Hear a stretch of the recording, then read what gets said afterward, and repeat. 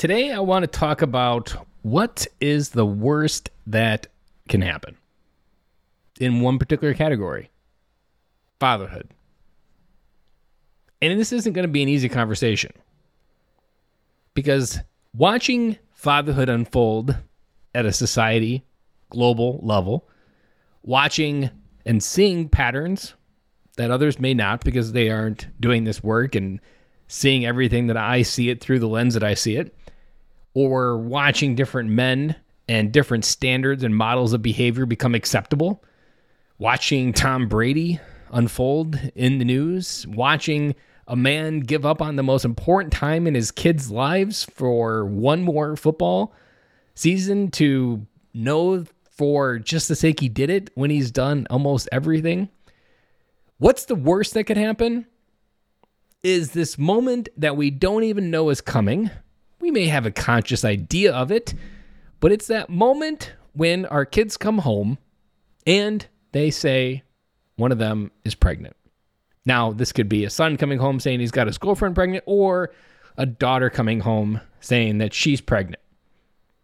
This is, I would classify, not having experienced it, but only imagining what it could feel like, is probably one of the hardest moments next to losing your own kids as a dad to go through.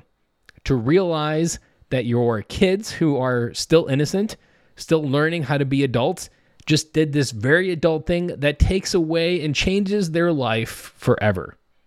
Literally forever. At the age of 16, 17, 15. And their life will never be the same. All of your hard work, all of your slaving over your money will be not necessarily for nothing, but it won't be for the land of opportunity that you hoped that they would have when they graduated school. And so, what's the worst that can happen? You get it wrong. You realize that you did matter. You realize that the time you spent somewhere else, the time you spent thinking about where you should be, but maybe not, that time where you realize that you should have done this instead of that, that time you should have modeled what love looks like to your wife first, so that your daughter understands what the relationship with love looks like when she dates. Or maybe it's the model of love that you were supposed to give her to allow her to understand how a relationship with another boy works. I've said it before, I'll say it again. We are the model for the love that our daughters learn to live and look for. Our sons, we are the model for how to love another woman. What that looks like. What's that behavior? What's that mindset? We are the model for what love looks like to both our sons and daughters. Like I said, what's the worst that can happen is you enter into no man's land where you realize that the time you didn't show up, the time you thought the other things were more important, the times that you avoided doing the work mattered. That they really did need me. And you find that this book of bullshit that you've been buying, that you don't matter in your kids' lives, and that your only role is to provide, was wrong. Can this happen to the best of dads? Yes. Despite your best parenting, despite my best parenting, something crazy could happen just like this. But you know what allows you to get through it easier? Is having the framework, doing the work, and being the father that either of them need as they do learn to accept the consequences of their choices. Whether you've done the work or not, life's going to be different on the other side of having a kid. And if you are not a capable leader with your family to lead them through their conversations, if you have not built the trust with them to have difficult conversations, there's not a framework to get through it.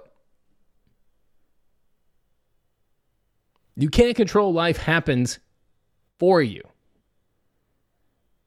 You can't control how a life is happening. You can control your response. You can control your behaviors. You can own your mindset and your choices leading up to that moment. But what's the worst that could happen? That's the question I want you to sit with on this Wednesday. What's the consequences of not figuring it out?